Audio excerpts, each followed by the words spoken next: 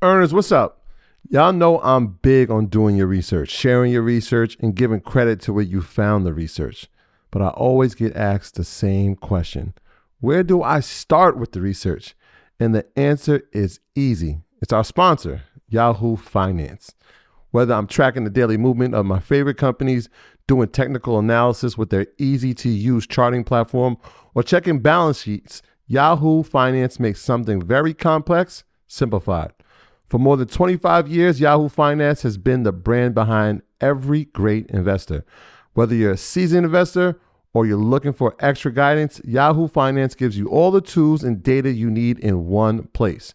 They're the #1 finance destination, producing a holistic look at the financial news cycle, including breaking news, original editorial perspectives, analyst ratings, independent research, customizable charts, and so much more. You could actually securely link your brokerage accounts for a unified view of your wealth, including your 401k and other investments. A comprehensive perspective is what sets apart great investors, and it's how Yahoo Finance ensures you have the insight to look at your wealth in its entirety. With a community of over 90 million users each month, the real strength is helping you on your way to financial success. For comprehensive financial news and analysis, visit the brand behind every great investor, yahoofinance.com. The #1 financial destination. That's yahoofinance.com. You heard me, yahoofinance.com. Don't wait. Don't hesitate. I use it. You should go over there and start using it now. Save big on brunch for mom, all in the Kroger app. Get 16-ounce packs of flavorful Angus 90% lean ground sirloin for $4.99 each with a digital coupon. Then buy 2, get 2 free on 12 packs of delicious Coca-Cola, Pepsi, or 7-Up, all with your card. Shop these deals at your local Kroger today, or tap the screen now to download the Kroger app to save big today. Kroger, fresh for everyone. Prices and product availability subject to change. Restrictions apply. See site for details.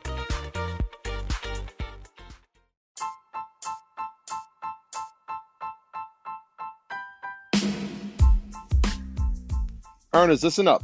When people all around the world first started going out protesting this summer, you'd hear it over and over. This time is different. But how? And who are the people trying to make it different? In Gimlet's new podcast, Resistance, host Saeed Tijan Thomas Jr. brings us stories from the front lines of the movement for Black lives told by the generation fighting for the change. It's a show about people refusing to accept things as they are and how we can make sure this time really is different. Resistance is out now. Follow and listen for free on Spotify. What's up, y'all? It's the fourth quarter. It's a new month. And what better way to start it than to come and to join us at EYL University? Yes, the fourth quarter is where star players make a name for themselves. So come and join the #1 roster. EYL University is the biggest platform for business in the universe. We have over 70 past classes, weekly classes. We have a private investment group on Facebook, which gives you access to our movie club, our book club. We also have bi-weekly real estate calls with MG, the mortgage guy, and monthly financial advising calls with none other than yours truly. So head over to EYLUniversity.com right now and enter promo code EYL for 40% off of our annual membership. That's right. Don't wait. Don't hesitate. Head over. We'll see you on the other side. Let's do it.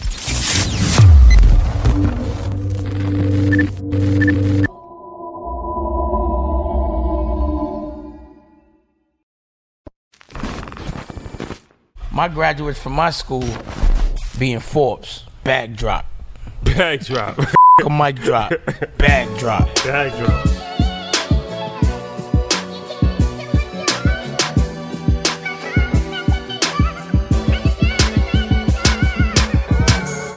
Can you tell us the process of somebody wants to become a sports agent, right? Okay.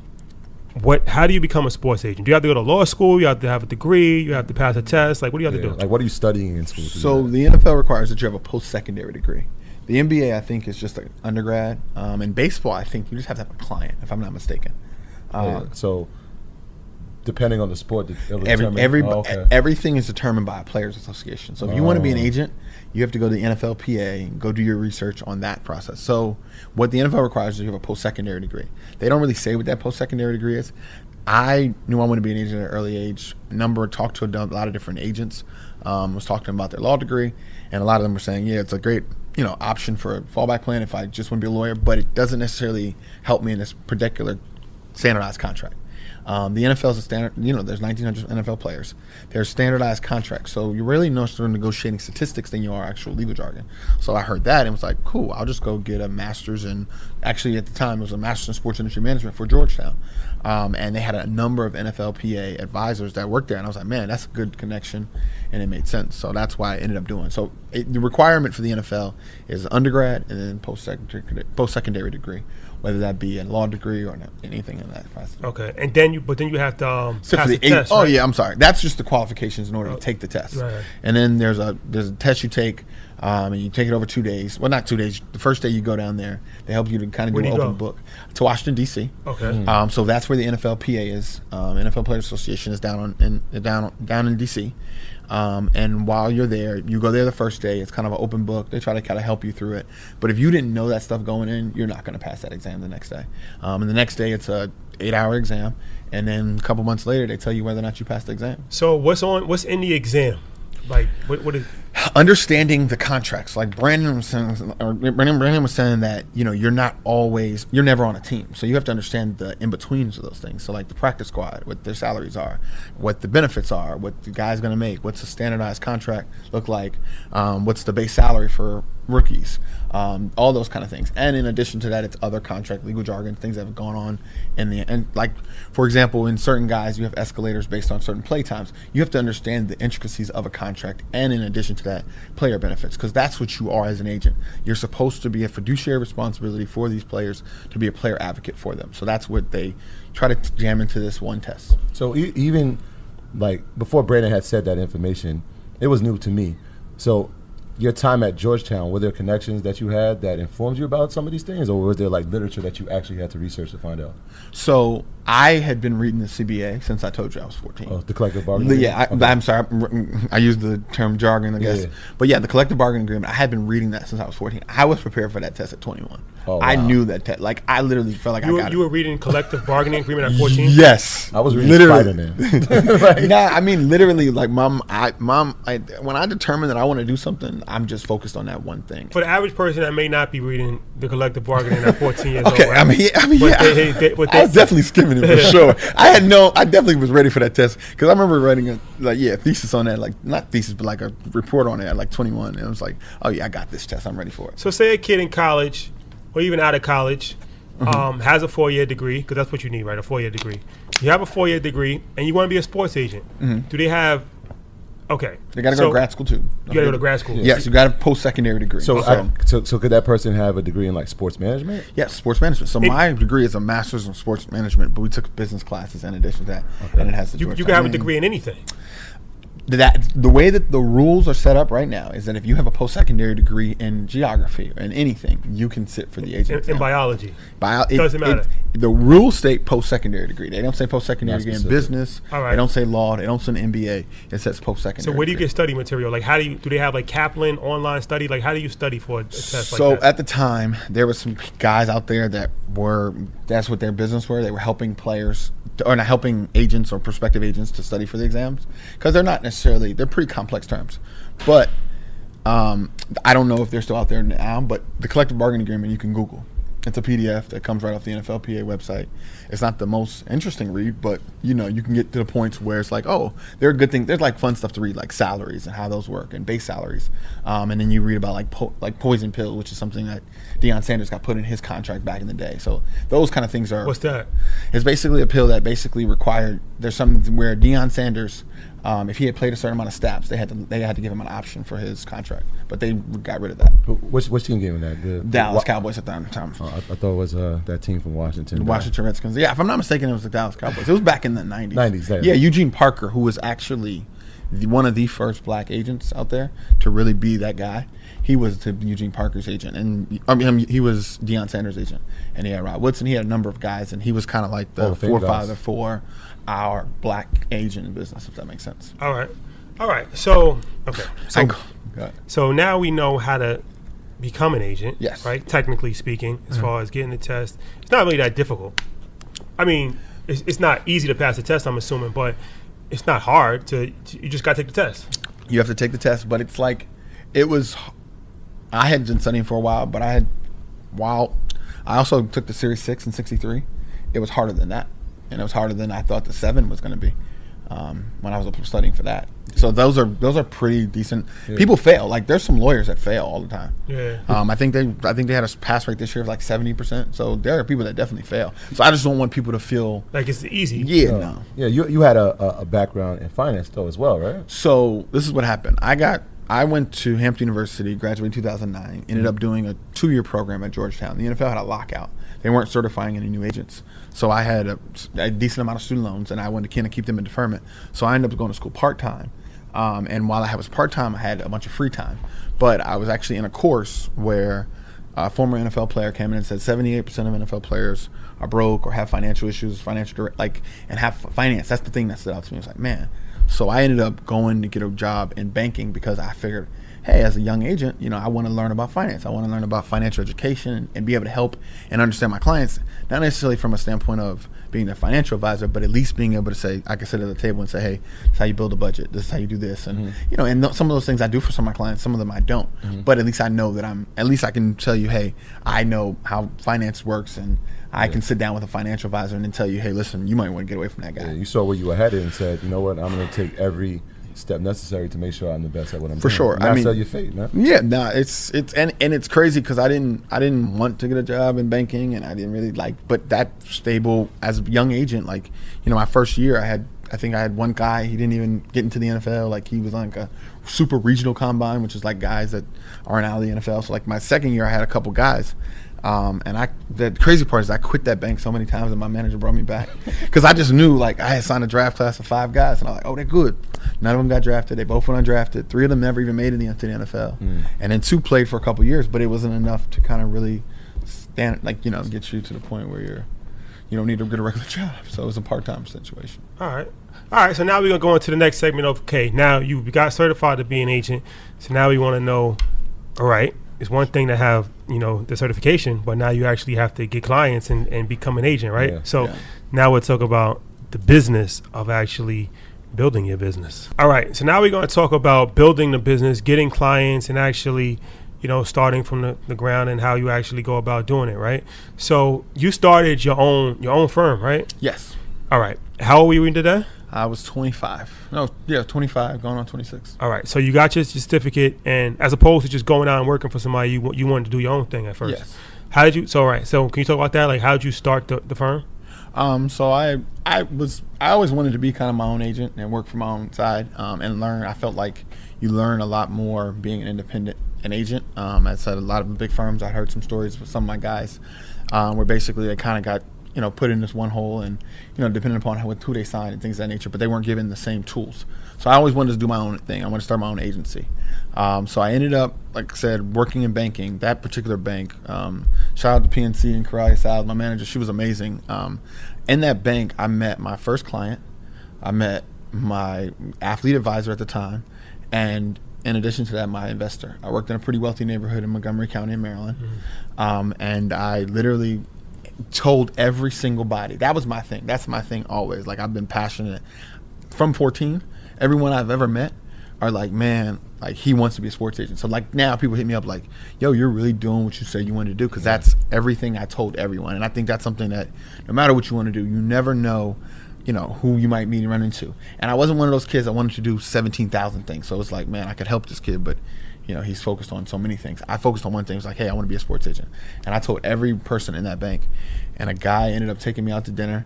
And we ended up just linking and really connecting. And he was like, man, I don't want any friends. But he said, I really want to help you build your business. And it was literally a gift from God, bro. I can't, that's how I literally started my agency. Yeah, I mean, that's powerful, because we preach a lot about mentorship and how important it is, because you could have went into this situation not knowing anything, and you could have been discouraged by that, but your encounter with this person changed your life. But it also speaks to the fact of a closed mouth doesn't get fed, right? For sure. Yeah. So blessings come your way when you open your mouth, Absolutely. Right? And you actually say what you want. A lot of times people don't say what they want. Yeah. In business and relationships, they kind of just hope that the person kind of catches the drift. Yeah. The easiest way to get what you want is to say what you want and ask for it. They might say no. They might say yes, but at least you asked for it, right? For sure. You kind of beat around the bush and you're scared to say something. You're just kind of hoping something falls out the sky. It's never going to happen. Yeah. So the fact that you was even vocal about it and putting that energy out there, you attracted it, I'm pretty sure, to you. Yeah. Right? You spoke some things into existence, and they appeared. Absolutely. It is. I literally talked to hundreds of people that came into the bank. You know, the bank has back then it had a lot of foot traffic into the bank, so literally people would come into the bank all the time. So I would talk to literally everybody. And where I was working at was, like I said, a wealthy neighborhood. And you know, I seen, you know, some guys that are making really good money, and it was like, man, you know, I really liked you.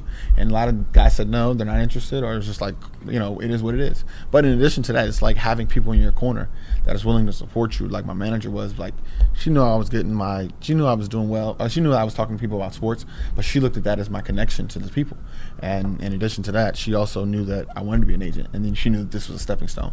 So the people that are positive in your life are also very important. All right, that's dope. Yeah. All right, so now you're an agent. You got your own company. You're up and running, right? Yes. How do you get clients? This is stuff that's always been interesting to me, at least. Like, how do you get clients? So social media is always your friend. I mean, everyone is always on social media. So my first class, like I said, my first client literally walked into the bank. He had been kicked out of school. I helped him get into another school, and he ended up playing in the NFL and still plays in the NFL to this day. You got him out when he was in college. You came in. So yeah, but I mean, I wasn't. So as an agent, you can't pay for players. Like, you can't do anything. I made connections to help him to try to. I basically was mentoring him through his process, because he had just got kicked out of the University of Maryland and ended up transferring to the University of Delaware. And he was like my little brother, but I knew that I was an agent, so I knew that I was a by the book rule. Like, I'm that guy. I'm not going to do anything like that's going to jeopardize me long term. Yeah. So, but I helped him navigate through that process, and helped his parents, helped his mom. I literally actually met his mom because she was coming in to open up a business account, and we was just talking about football. She's like, "Oh, I got a son. I want you to really meet him." And literally one day when the bank was closed and the drive-thru was open, but I still had to stay there to lock up, we sat in there and vibed for an hour and a half, and it was just like, man, this dude is going to do. And I didn't know he was going to be an NFL player at that time, but I just followed him throughout his career. And then when it was time for him to make his agent decision, I was like, man, I've already built a strong relationship with this guy. You know, I'm going to give him a shot. However, he was like, man, you know, you don't necessarily have the necessary experience. So that's where a partnership situation happened. And then I ended up doing a partnership. But my company still did it's called skin in the game, right? So as an agent, and I'm not hoping I don't get too far ahead of myself, you're paying for the costs from the training. So the minute they declare from the NFL draft up until the NFL draft, you foot that whole bill. So what are some of the expenses? I mean, you're paying for these great training facilities that are going to cost you $10,000, $12,000, $15,000. Like IMG Academy. IMG Academy is one. Exos is one of the bigger ones. There's one named Performance Compound, ASPI. That's another one. Like, there's a number of different facilities. Like $15,000 for the week? No, $15,000 throughout that. All right. So it's an 8-week process. So you get a client after football season is over, right? They commit to you. Now they're your responsibility for, was it 2 months until the draft? No, so from January up until, at that point, May was the draft. Okay, so 5 months. For 5 months, you have to financially support them. Yes. You pay for their travel, stipend, housing, rental car, training, food, and that's pretty much it for the most part for some guys. Then there are guys that are going to get, you know, marketing and things of that nature, and some guys do marketing guarantees and marketing advances and things of that nature for guys. So that right now, where our business stands right now in the agent business, a lot of kids say, hey, I got these 3 deals. Which one that's which one I'll go with. Some of the guys say, man, I'm going to go with this guy because I really have a connection with him. Those kids are, you know, those are the guys that I try to go after. So are the marketing deals traditionally for first rounders? It could be for a first rounder. It could be for a receiver or a running back. If he's the top. Yeah, because they're going to get a trading card deal. They're going to maybe do some appearances, depending upon what school they go to. They may have some autograph signings and things of that nature. So you're advancing them the money on that. But that's the only thing basically you get back from that. And then basically once they get drafted, they pay you back. So it takes you some time to kind of get out of that hole. So all right, let's just, because this is interesting. So what's the average cost for let's say a first, second round draft pick? First, second round draft pick's probably going to cost you upwards of about $130,000 to $40,000 maybe per player. Per player, depending upon who it is. Wow. But it all depends on how you do your model. So there are agencies out there now that only charge 1%, and they have I'm only capping you at $50,000, but they're also not making as much money on the contract. But they're also, what they are is they're I'm not going to mention, they're a big agency that gets 7-8 guys every year. So they're just trying to monopolize and kind of kill the young guy, or the not young guy, but the smaller agency that doesn't necessarily have the same bankroll, if that makes sense. Big bank take a little bank. So for sure.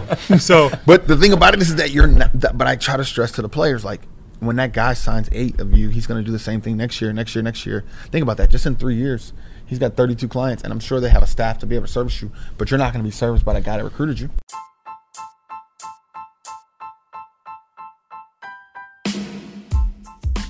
all right, guys. So a lot of people ask us, how do they make a podcast? So I'm going to let you know on a secret. On the easiest, most productive way to start a podcast and get it up and running, and that is the app called Anchor. It's free. They have all kind of cool creation tools that allow you to record and edit your podcast right from your phone or computer. They will distribute your podcast for you to all of the major outlets, including Spotify, Apple, Google, and many more. And you can make money from your podcast with no minimum listenership. It's everything you need to make a podcast in one simple, easy place. So if you're interested in starting a podcast, go download the free Anchor app or go to anchor.fm to get started. Let's do it. All right. So 150,000 for, let's say, a top player, right? Yes. From January to February. That's your responsibility to pay for him, Yes. right? Now, you're hoping that he gets drafted highly, right? Yes. The agent's cut is 3%, depending upon it. Now, at this point, the NFLPA has done something where they put standardized 1.5% for every single player. Now you can negotiate up to 3%, but some guys go to 1%. Some guys charge 0% on the first deal because they know they're not going to make any money and just do a loan on the guy. And then, so like, it's, everybody structures it differently. There's no standardized agent, this player costs X, this player costs B. And in addition to that, if a player is projected to go 10th and he goes 40th, you know, you're looking at the player like, man, he losing a lot of money. That agent's like, man, I'm never gonna see my money back. So when y'all in the green room during the, like, obviously you get invited to the draft if you're most likely going to be a first round pick. So I am in year 6. This is my first year in the green room. But there are agents that have never really. I was talking to a guy yesterday he's been in the business 18 years. Yeah. He's never had a guy drafted a higher than 50th. Okay. I've had guys drafted 55th and 38th this past year. So, I mean, I'm still ahead of the game, but this is my first year in the green room. Yeah. And I had a client that was projected to go top 15, and he ended up falling to 38. I mean, he fell into a great position and a great situation, but it's going to take us a little bit of time to get the money back if that's invested in some of the players. So, like, what are the emotions as you sit in that green room? Because I remember it is. I'm getting uncomfortable right now sitting in my chair. It is the most uncomfortable because I think, like we were talking about before, like as an agent, people think you're all powerful or you have these relationships. Yeah, these might be my friends, but I can't, like, I know one of the GMs from a team in the NFC North, for say. Yeah. And I'm like, yo, what's going on? What's going on? My guy, you know, he's sliding. He said, man, I heard, you know, he's going to go by this time. That didn't happen. So, like, I'm texting people, but they don't know what other teams are doing because it's the 32 teams that have 32 different draft boards. Mm-hmm. So I have talked to a number of teams that had him projected to go here. But things happen and the trickle-down effect. So what ended up happening this year was Clelin Ferrell, who ended up going number 4 to the Oakland Raiders. It had a tumble effect on everyone. Because he was projected in the top 5. He was projected to go top 20, 25. Yeah. So that ended up having a tumble-down effect. Yeah. And then they had a couple offensive linemen that didn't go until later. We really thought that Cincinnati, Atlanta, we thought that those were our hot spots. Mm-hmm. Once those things started passing, I was like, man, I know we talked to the teams in the 20s. Let's see what they talking about. I literally texting people from them, but it's like they're not going to give you any information because it's like they don't want you to go to another team and say, hey, listen, I know this team is going to do that. Like, that's just how the business works. So as an agent, you are literally your most powerless during the agent process. So let me ask you this.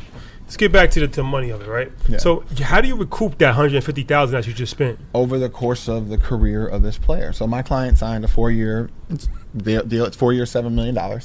And over the course of that, I'll make your money back, and then you'll be broken even by 3 years. Are you adding? All right. So let's say you have a 1% fee that you're charging the client, right? Yeah. Are you adding something additional into that, or are you just taking it out of the 1%? That's you're just giving an advance. If you're gonna give 1%. If you're going to charge 1%, you're not going to give a major upfront outpouring depending upon who the player is. And there's also, like I said, $150,000 for players. It's based on players that are projected to go top 20, 21. because 21 is when the fully guaranteed contracts. After that, everyone's contract is a little bit deeper down to unguaranteed. So he signed a 4-year, $7 million deal with $4.5 million guaranteed. So we'll make our money back over the next couple of years of him getting paid. When he gets paid, we get paid. So let me ask you this. It's gambling. It's a gamble. Let me ask you this too, because so this happens. Reggie Bush. Yeah. You pay $150,000 for a kid. The day before the draft, he changes his mind. That other agent or whoever hires him has to end up paying you your money back. Legally. That's how it works, yes. So we sign, in addition to the SRA, you sign an standard representation agreement. You also sign addendums that entitle you to that money if you're fired. So the only way I would ever get this money back, because it's an investment, right? Like the guy, La'el Collins. La'el Collins was supposed to be projected to go top 10. He ended up going undrafted. So literally, there's nothing his agent can do as far as getting money back. He just has to play the game until it's a point where he's going to get his second contract, and then you make your money from there. So as an agent, you're kind of just sitting there waiting for your guy to get drafted, and based on where they get drafted is a draft slot, and that's where you determine how much money they make. You said something about after 21 they're not guaranteed. I was under the impression that first-round picks are guaranteed. No, the first 21 draft picks have fully guaranteed contracts, all for skill, cap, and injury. So what that means is that if they cut you for skill, like you're just not good enough. If they cut you because you're injured or whatever the case may be, or if they cut you because your skill cap, you're a cap casualty. So as a result of, hey, we need some cap room to pay, Colin Kaepernick, right? Yeah. Of course not. Yeah. But yeah, shout out to Cap. So all right, let's keep it real. How dirty is it? How dirty? Like, cause we see these movies, and we hear these scandals, people getting paid off. Can we talk about the dirty side of it? You don't gotta name any names, but I don't. I'm not one to name any names. I'm not one. I'm going to talk to you guys just like I'm presenting to a young man who may ask me this question. At the end of the day, this is a very dirty game, and it's a situation where you're recruiting a kid, and you're trying to sign him for his first contract, up to his first contract. A lot of times you have to go back and re-recruit your clients because you have guys that are sharks that have been out of the business or been in the business for a while. They've done great contracts for these guys. It's like, hey, let me go pick a guy. Now it's to the point where a lot of guys, what agents are doing, what agents have done for years, is they pay some of their current clients to go recruit for you. Hey, talk to your teammate. Is he unhappy with his agent? I'll give you something on the side. So it's dirty in the capacity, but the idea of it is that it's agents fighting against agents.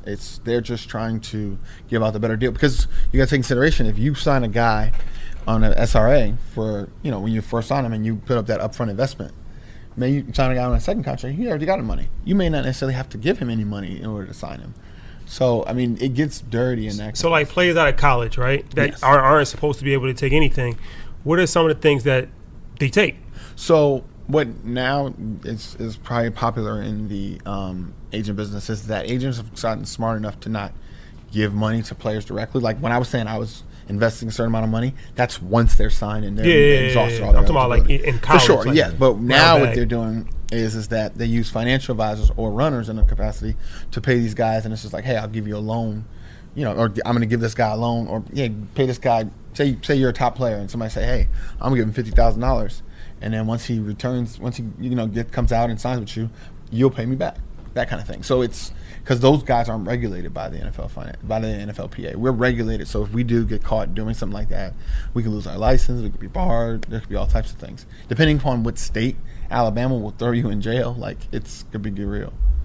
And that is Alabama for the past 5 years has been pretty much the NFL. Oh, in a lot of ways, the hotbed. For sure. Yeah, for sure. But I mean, it's there. But you got to also take consideration that some guys represent coaches. So I represent Nick Saban or this guy or that guy. Hey, that's a connection. But I mean, that's good business per se. Yeah. Because you have a referral process. But it's harder for a young agent or agent like myself trying to kind of develop his business in that capacity. And I mean, I have 8 clients in the NFL currently, and I'm continuing to try to build that business and things of that nature. So it's like my mom asked me yesterday. She's like, "Well, they're out here recruiting your guys or your second contract guys, or why don't you go out there?" Yeah. That's really just not my I would sign a guy on a second contract if it comes from a referral, but I'm not about to pay. If I gotta pay you in order to sign with me, I gotta pay you to keep you. Like I'm not in the business of paying players. I feel like my goal is to add value to these players' lives and to help them be successful men and them to realize the NFL is a business. Some things your money can't buy. Exactly, and the NFL is a business, and these players are products. And once that product becomes effective, you are thrown away and shifted to the side. And these agents that are calling you right now, a lot of times you can't even get in touch with them. Yeah, I'm glad you said that because the NFL, the average career is very short. Yeah. So my question to you is, do you have aspirations of going to Major League Baseball or NBA? No, I have a player's heart, like I was saying. I wanted to be an NFL player. So this is my best job, to live vicariously through my clients. And it's a situation where I want to see, like, it's bigger than me, right? Like, I want to see young black men do well. I want to see guys not fall into the same pitfalls that other guys fall in. I want to see guys that are successful at 50 years old that developed relationships while they were in the NFL, and now they're using them to become big, successful businesses. That's what I try to preach to my guys is about, I told people what I want to do at 14. The earlier you know what you want to do, especially playing in the NFL, you have the best options to go and be successful and go, if say you play for the Buffalo Bills, or New York Giants, whatever the case may be, and you want to work in finance or you want to do this, there's not too many people that aren't going to call you back and at least have a meeting with you. Develop those relationships, build up that resume that says something other than punt, block, or tackle, and you can be a successful transition. I mean, the NFL, like I tell people all the time, it's a head start in life. It's not for long. Right. NFL. Not for long. Not for long. That's a fact. All right. Okay. So now we're going to go into the next segment. But before we do, I just have one quick question. So right now, you met your first client in the bank, but right now you're a seasoned agent where you're meeting clients you're getting new players every single year. How do you recruit players now? Like, what's your process? So now I have relationships with scouts. So like, there's the structure. So everyone knows the NFL structure from the coaching side, right? So you got your head coach, you got your assistant coaches, receiver, position coaches. You also have that in a scouting community. You have the general manager, you have the assistant GM, you have director of college scouting, you have scouts that go and scour the things. What now I've been able to do is develop relationships with those scouts, and they say, hey, listen, they'll go over their area with me and say, hey, listen, this kid is good. He's going to go here. He's projected here. You should go after this guy. And that's how I kind of determine who I'm going to go after. And then, but how do you reach a player? Social media is key to success for a lot of guys. So you like sliding in DMs? Yeah, slide in DMs. Yeah. I mean, I slide in DMs. There's reverse lookups. I mean, I've done things like, you may have a mother on your bio right at the end, and it's like, hey, I can Google his mom. LinkedIn is always great. I can send an email to his mom, do things like that. But I mean, there's different ways. It's interesting. Reason why I ask, because these are things that people don't think about, right? Yeah. It's like it sounds simple, like okay, but how do you get in touch with a player? Yeah, you think outside the box, and you got to realize most emails, it's the same thing with the bank thing and telling people I want to be an agent. I got way more no's than I got yes. But when I was able to get a meeting, I was like, all right, cool. At least I felt good about the meeting. Do you show up at schools? No, I'm not one to go and bombard you and things of that nature. That's just not who I am. I don't have that New York mentality, for the lack of better words. You're not on the sideline. Nah, I'm not really that guy that's going to be like, yo, Clinton, let me holler at you for a second. I need to do it some type of casual. And I want to have some type of relationship with someone next to you in order to build that relationship. Like maybe I meet an uncle or do something like that. Yeah. And those are typically how my clients have come, through referrals or for a situation where I've known someone that's connected to them. Or if it's like one of my scouts hit me like, yo, like my guy sent me from a team was like, you need to get on Cody Ford. And Cody Ford was a client of mine this year who ended up getting drafted in the second round. And he was like, man, he's going to be a really good player.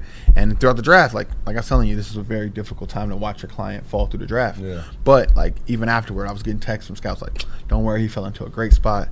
He's going to continue to have a great career, and it's just going to take a little bit of longer time to make your money back as an agent. And as an independent or a smaller agency, I mean, we're a mid-sized firm, but like it's a little bit different on your bottom line than it is at a CAA or some of the major agencies. When they get a guy that fell to those rounds, that they already had 6 other draft picks that got drafted in the first round. Yeah, so your value. You're not as important. Yeah, no, for sure. But they sign 6, 7, 8 guys every year. Yeah. So it's up to some. All right, cool. So now we're going to go into the next level as far as taking the business to the next level, scaling, and different challenges that you face as an African-American agent. All right, so you're an agent, right? We went through the process of what it takes to be an agent. We went through the process of, being an agent, but there's challenges in the agent business, like all businesses, right? Yeah. So what are some of the challenges that you face as a young person, as an African-American male, right? Even though the sport is driven by African-American players and we've made strides in the agent business, there's still the majority of agents are still white, right? Yeah. So it's still a flip, like even on the ownership side, on the management side, all of that stuff where the players are black, but the other side of the table is majority white, for sure. right? So like they put the Rooney Rule in place for the owners, but there's nothing in place for the agencies or general managers. Or general managers, right? Yeah, so that's or owners. Yeah, so no, not at all. So yeah, that's it's there's some difficulties as far as being a black agent. I mean, like we were talking earlier, Rich Paul was on the cover of Sports Illustrated. So LeBron and his effect, him being like, you know, the greatest player or, you know, one of the greatest players in basketball and kind of having his team around him being all black, I think that's helping us and changing the way people are thinking, because like, man, if those black guys can do it, why can't, you know, give a guy a shot? And agents have done pretty well, and there's some black guys that have done pretty well. Like Eugene Parker was one of the most well-respected agents. He recently, a couple years ago, he passed. But I mean, there's been trailblazers in that capacity, but there are still players that want to sign with white agents because they see white general managers and they see white scouts or so the scouting community we talked about earlier is, I would say, a good portion white. So I mean, they understand that, so they think white guys like to do business with white guys. But I mean, we have some agents that are doing pretty well. Like I said, I've had some couple draft picks. Got a guy who's coming up on a major second contract, James Bradbury for the Panthers. So like, I mean, we're going to be okay. But it's going to take some time, and it's going to take more and more guys that are of stature to hire a black agent and be in front of that black. You know what I'm saying? So, yeah, I want to talk about that LeBron effect, if we could, just for a minute. So, LeBron, that's one of the things, even with, you know, Rich Paul and Maverick Carter and all of the stuff that he does with his team, how has that, I mean, you talked about it briefly, but do you feel the effect of, like, seeing a Rich Paul? If anybody's not familiar, Rich Paul is LeBron's agent. He's also Anthony Davis's agent. Yeah. He's on the cover of Sports Illustrated today. Because they know that this is his summer. This is the most important. Yeah, he's on the cover. He's on the cover of Sports Illustrated because he's one of the most influential sports agents, period, and definitely in basketball. Yeah. So to see a young black man, I think he's like in his early 30s. Yep. Do you feel that help you as far as when you go talk to clients? Yeah, I think, you know, LeBron is well respected. So I think that, you know, him having a black agent helps him in the NBA side for sure. The NFL side, I think there are some black agents that have done pretty well for themselves, but I don't necessarily – everybody has a different criteria. So, you know, you just have to find the guys that are willing to accept the fact that you're black, or, you know, and build off your resume. And I think that my clients see me as a young black guy that's 32 and still hip, and we still, you know, hip, please God. Needless to say, it still understands the hip hop generation. Yeah. Understands like we still listen to the same music. You know, I'm trying to get out of this rat race of going after girl, trying to take my thing to the next level. You know, and it's a mentorship in that capacity. But I'm still out there. Like I still understand what's going on with them. So yeah, we can relate on a more personal level. But a lot of times the biggest thing is like, hey, what's your criteria? What criteria do you have set for the type of agent that you want to sign? You know, LeBron is obviously an icon. I think he's one of the greatest businessmen that we've ever seen. I think he probably is the greatest. The greatest. I like Magic and him. And so I don't know that. So I heard something about LeBron. If he does a deal, he won't do a deal without taking equity in the company. And I think we all know how important equity in a company is. Yeah, for sure. So like, obviously he plays in the NBA, so it's a lot more easy. It's easier to market him because you can see him. For sure. NFL tougher. Right? No question. It's tough. But do you see a player out there now that potentially could have that type of LeBron effect where it's like, you know what, I'm going to give the 15% to the people I came up with? Whether is it like a Cam Newton or maybe an Antonio Brown or somebody that level? So there's an agent that has signed 2 black quarterbacks over the back-to-back years. Deshaun Watson and Dwayne Haskins both have black quarterbacks. So it's going to have to be from the quarterback side. We have to get to the quarterback because the biggest contract. They have the biggest contract, and they have the most face time. Mm-hmm. So what about wide receivers like Odell Beckham? Odell Beckham has. No, he's not black. So yeah, I mean, yeah, everybody has a his different agent. Yeah. No, his agent. Sorry. Yeah. His agent's not black. Jarvis Landry had a black agent, so has a black agent. So I mean, there's a number of guys that definitely have. There are more guys out there that have black agents. Well, like from a, because we were talking about this off camera, where the NFL is different from the NBA because you know the average NBA player, right? Mm-hmm. Like even if you don't know sports, you have nothing to do with sports at all. Odds are, unless they're like a point guard like Kyle Lowry, we're not even gonna talk about what happened. Game 5. He got black, right? Man. I just knew he just janked. The thing about it, I knew it was hard to shoot behind the backboard. So I was just like, who else could do it but Kyle Lowry? Shout out to Philly. Kyle Lowry. Shout out to Toronto. No, I mean, I think we were talking about No, shout out to Toronto. Yeah, for sure. But no. They clapped when KD got hurt. I don't like that. No. Yeah, that, it's always gonna be a bad apple. It was a bunch of them. I heard them claps here in New York. It was unfortunate. It was unfortunate. Now it's unfortunate. But we've seen Drake almost almost crying. So Yeah, no, we for sure. he took it hard. I'm ready for for that sure, good for Drake sure. album. So all right. So NBA players easy to spot, right? Because Yes. they're tall, they're lanky, they look like they're different from every other person. Yeah. NFL players not so much, right? So you have 90% of the NFL, nobody knows who they are. Yes. They could just walk down Times Square For sure. and not get recognized at all. It kind of leads to a couple of problems, right? A, marketing. It's hard to market an NFL player because you don't know who he is. Absolutely. Unless he's Tom Brady or Odell Beckham or something like that. Absolutely. I think also, B, it leads to a lot of unnecessary spending. Like Yes. you said, like a lot of these guys you see in the clubs and they order 100 bottles because now they're trying to draw attention on themselves. For sure. Where the NBA player, they might do it, they might not, but they're 7 feet tall. They already know who they are. Absolutely. For sure. And then also, just from a field standpoint of like doing, like you see, especially wide receivers, you see them doing like a lot of antics, right? I feel like that's kind of like they need to have attention, right? Okay. So what's your thoughts on that? So I think 1 and 3 are tied in together when it comes to receivers. So I have a cornerback who's probably one of the best cornerbacks in the NFL, I would say. What's his name? His name is James Bradbury. He plays for the Panthers. He he literally guarded all the top guys. I mean, you got to take into consideration he 6 times a year, between 6 times he tried Mike Evans, Julio Jones, Mike Thomas, and does a really good job against all of them. And everyone talks about this game against Julio where Julio did the 224 yards. He got hurt within the second drive in that game, so that's why Julio went off. But needless to say, he is a calm, docile. Like he's not like me. He's the opposite of Jalen Ramsey, and I respect Jalen Ramsey for what he's done because that's how a lot of guys have shown marketing. They want to show themselves, and that's why receivers. Chad Ochocinco, he did something today where he said he never spent any money of his NFL money. He's only spent marketing dollars. But the idea of it is that he had to put himself on in order to get those marketing dollars. So did he become a caricature? A lot of people will say that, but the idea of it is that he knew what he was doing and he was trying to, build out his marketing side. Yeah. He had a plan.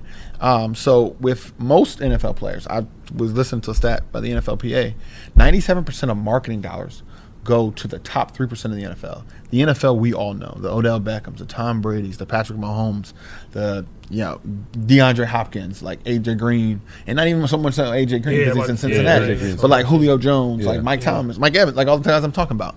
But the thing about it is that they're the top 3%. So the rest of the NFL is fighting over these last little 3%. So there's a lot of social media deals and things of that nature. So there's ways to make money from a marketing standpoint, but a lot of times what they've seen is that success comes with me, and that's what the blueprint has been for guys to be successful marketing-wise. Deion Sanders, I love him to death, but Deion Sanders had a plan. Like, he knew the biggest things with those guys that say me, like Richard Sherman. I remember having my business partner, we were having a conversation after that game against Michael Crabtree when he yelled at him, and he was like, that's the worst thing he could do. It's the worst thing, positive things, brand. I was like, no, Richard Sherman just became a star, and Richard Sherman went straight off because he was in the camera. It was something to talk about. It was a major game, so everyone was talking about that. Is that who stole his gold chain?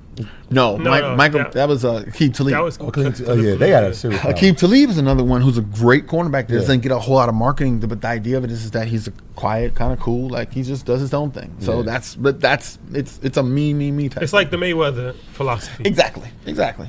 Controversy sells, shock value sells. For sure. And you could be a great player, but if you don't really open your mouth, nobody cares. Absolutely. No one really cares about you unless you're out here doing that. But by the same token, if you do it, you got to be able to back it up. Because if Richard Sherman wasn't built the right way and he wasn't about to have a great career, and he also didn't have like the foundation off the side of off the field and doing all the other stuff he was doing, he knew like, okay, cool, I'm confident in myself at this point.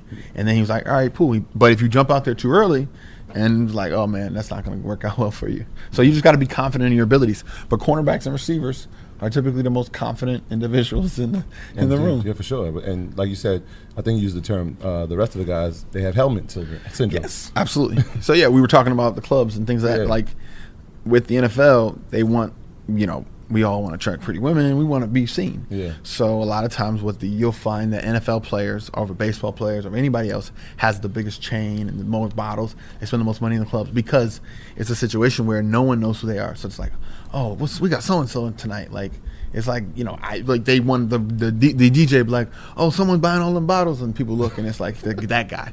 But the idea of it is that it doesn't really make sense, and I try to get my clients away from it, and I try to put on seminars and stuff like that to help them to realize, like, you're adequate without having to do all that, and that's fun at times. Yeah. But the question is that how do you balance that? And if you're doing that every single night, then there's a problem. So how do you ever feel pressure? Your clients are rich; they're millionaires, right? No, that's where you get it wrong. My clients make about $1 million. However, not all my clients make millions of dollars. So some guys, and that's another thing that Brandon was talking about that's hard, and I really empathize with players.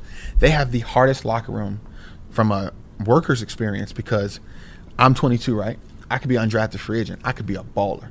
You could be the first round pick. You're 22. You make hella money. But at the same time, they're competing on and off the field.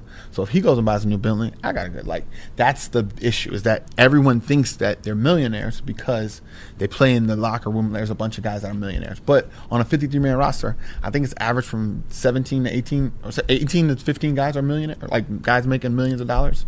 Other guys are mostly on rookie deals or kind of the revolving door of the last 10. So out of 52 players, only 17 of 53, and it's depending upon the team. Some teams have more, but I mean, I think I was told that 17 to 18 guys are, making millions of dollars or on major second contracts. And it depends what team. Let's right? go back to that. That's interesting. So out of 52 players, 53 players, 17, let's say roughly, have $1 million contracts and above. Yes, are making millions of dollars. So like your stars. So the vast majority of NFL players aren't making millions. No, they're making a couple $100,000. Or if they're making $1 million, they're making just under $1 million or $1 million. It all depends on every team's a little differently. And then their careers is very short. Careers are very short, and it's not guaranteed contracts. No, most guys don't get to second contracts. The average career is 3 to 4 years, depending upon what position you play. Exactly. Quarterbacks typically stay a little longer. The receivers, some guys stay a little longer, but you literally could go from, like, I mean, not to call somebody out, like Corey Coleman. Corey Coleman was a first-round draft pick a couple years ago for the Browns. I think he's on his third or fourth team now, and he's trying to make a roster. And he's a situation where he's a receiver for the New York Giants. But everyone knows Sterling Shepard and this guy. You know what I'm saying? So, and the crazy part is that Sterling Shepard and Corey Coleman both came out the same year. So Corey Coleman was the first-round draft pick. Sterling was the second-round draft pick. Now Sterling's making way more money than Corey.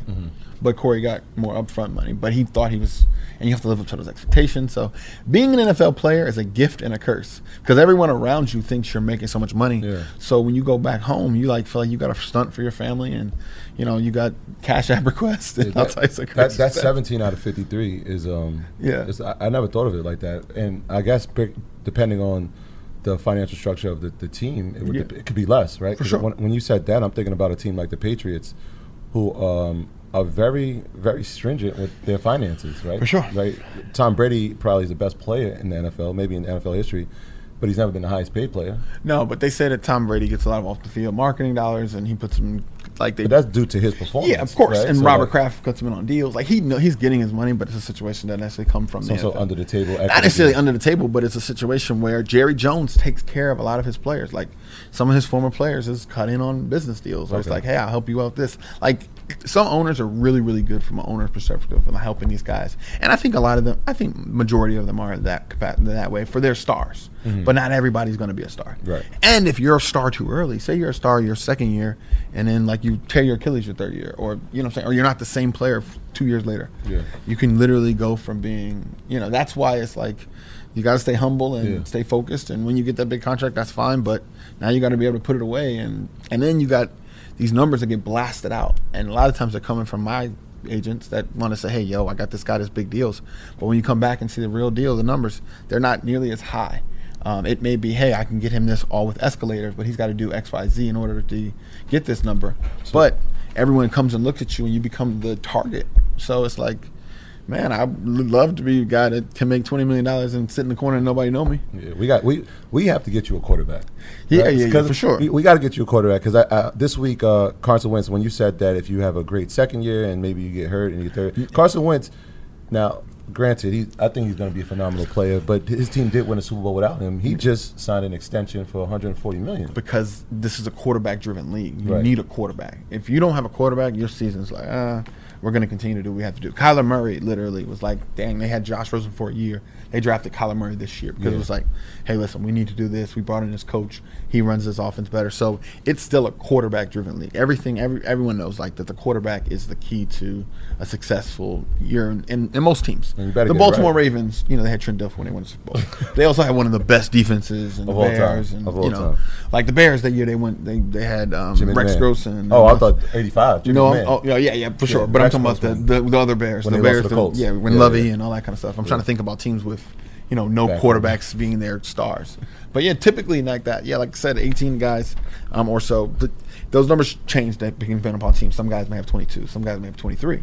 But not all 53 guys are making $1 million. They don't have enough money in the salary cap. But I mean, they do, but it's not. It's a structured based on. So in the NBA, I know the collective bargaining. It's 50% of the revenue needs to be spent on the player salary. Yeah, it's not 50-50 now at this point. So what is the NFL's? I think they're at 45%, and I think the league team is at 55%, if I'm not mistaken. They're in the process of redoing this new CBA. Because they're saying that they might have a lockout. So that's one thing that I think that I don't know what's going to happen, because the NFL, like, that lockout was ugly.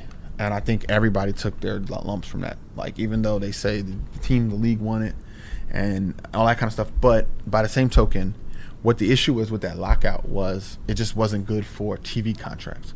So now the NFL's coming up on all these TV contracts, and they got to renew these things. And they're like, man, if you can't do that, then I need you guys to be under CBA before we do this deal again. So I think the NFL is pressured to give the players a better deal because they're going to make a better deal on the back end with the team. The NBA did the deal with TNT and ESPN. What was it, $24 billion? Yeah, but NFL's going to. But you got to realize the NFL is still king. I think. Yeah, that's what I'm saying. I'm thinking like if that's $24 billion, the NFL. So the NFL, but it's interesting because the NFL is the most profitable league. Yeah. In professional sports, but out of the 3 major sports in America, the players get paid the least. Yep, but the players also get hurt the most. But by the same token, it's a situation where players' contracts need to be shorter. They need to be 3-year guaranteed contracts, because that's really what you get when you get a big deal like that. So everyone looks at like, hey, I look at guaranteed money and what you're getting your first 3-year payout, because that's really what you really have a great chance of making. So like if you're bum your first, like say we take a guy who signs a major contract and he's first year he doesn't play as much well, second year he's just terrible, the third year's like, all right, man, we pay this guy $25 million, let's give him another chance. After that third year, they're willing to kind of watch. So they need to do more structured, fully guaranteed 3-year contracts. But Kirk Cousins did that. Yeah, when you just said that, I'm thinking like that sounds like Jameis Winston. Yeah, but I mean, I don't like to say anything bad about players, and I know because he's in a position where, like, this guy's still young. Yeah, he's a Heisman Trophy winner. He was the #1 overall pick, and he's a quarterback. And it's like, what do we do? Because we watched Fitzpatrick come in and light it up, and now it's like, wait, should we even start this guy now? Yeah, you know what I mean? So they got some decisions to make. And now Fitz is down in Miami with Josh Rosen, about to rain on his parade potentially. Yeah. So it's going to be interesting to see how it all shakes out. But needless to say, it's going to be. I don't think the CBA is going to be. I think that they're making progress, and from what I hear from the agent community is that we probably will have a CBA before. It won't be the lockouts, because that's another thing. Guys were taking lockout loans. Yeah, I was going to say before. So Dame Dash's cousin, forgot his name, but Vince Young had sued him. You know about this? I think I heard somewhat about it. So Vince. All right, so Dame Dash's cousin, he was a financier, something to do in finance, right? And he started a business during the last NFL lockout where he was loaning guys money. But he was loaning them money at like crazy interest. 50% interest, 45% crazy interest, right? So Vince Young ends up suing him. And long story short, like, it all came into the media why he took the loan. He took a loan of like $300,000 to pay for his birthday party. Priorities, right? But it's just disturbing that a #1 draft pick would have to take a loan. That means you're living paycheck to paycheck. And this is why I say all the time, it's not how much you make, it's how much you keep. Athletes live paycheck to paycheck all the time. It's just that their paychecks might be $50,000. And by the same token, they're getting paid over the course of 4 months. So they got to really stretch that throughout the rest. They got to be more budget conscious than even teachers, or teachers get paid over 9 months potentially, and they have that 3 months law or whatever. They have that 4 months. And other than like OTAs are making coming, and now they have the player performance, which they get a piece of that. But for the most part, that their 90-80% of their income is going to come from that base salary during the season. During the season, and it's getting added over 17 weeks. You got to pay taxes, so you're living like a king when you're in season. There's a lot of broke NFL players that played last season right now, I'm sure. Because it's just, but it's things like you said, like it's the financial education is not taught in the school. It's not taught, when you get, they try to teach you when you get to the NFL. Yeah. But at that point in time, these guys have to literally sit back and look and say, listen, I'm going to live a lot longer than I play football. Yeah. And I try to tell my guys all the time, like, you could live like a king for a couple years while you're in the NFL, or you could live like a prince for the rest of your life. Yeah. I mean, there's a lot of different things you can do to save your money. Like, I mean, you've always talking about, real estate, and that's really, where a lot of guys can go back and invest into their college towns and stuff like that. Those are the kind of things that you really want to start to get your money to work for you, because right now all you're doing is basically bringing all these checks in and spending. And some guys are scared to, do investments or some things like that. But just get a regular savings account and live off. Like, I always tell the guys, like, hey, listen, you're in an NFL city. Look at the average income, live above the average, and you live a good life. Like, and a lot of the stuff during the season is paid for, and but they do have some other expenses, like, if they get cut, they have to transport their car. Like, so they have some other outside expenses, and in addition to that, they sign leases, and, they try to sign leases that, will let you out if you get cut, and the teams try to do a lot. But they can always do more. But by the same token, at this point in time, it's starting, you can't blame that person, blame this person. You got to take an incentive to say, man, I want to be successful. I want to have money when I leave the NFL. I don't want this to be the highlight of my life. I want this to be a stepping stone to something greater. My graduates from my school being Forbes, bag drop. Bag drop. A mic drop. Bag drop. Bag drop.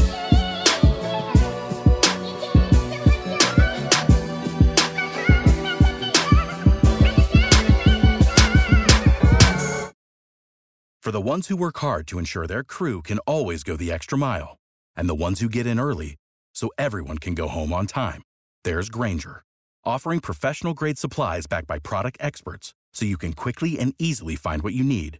Plus, you can count on access to a committed team ready to go the extra mile for you. Call, click Grainger.com, or just stop by. Grainger, for the ones who get it done.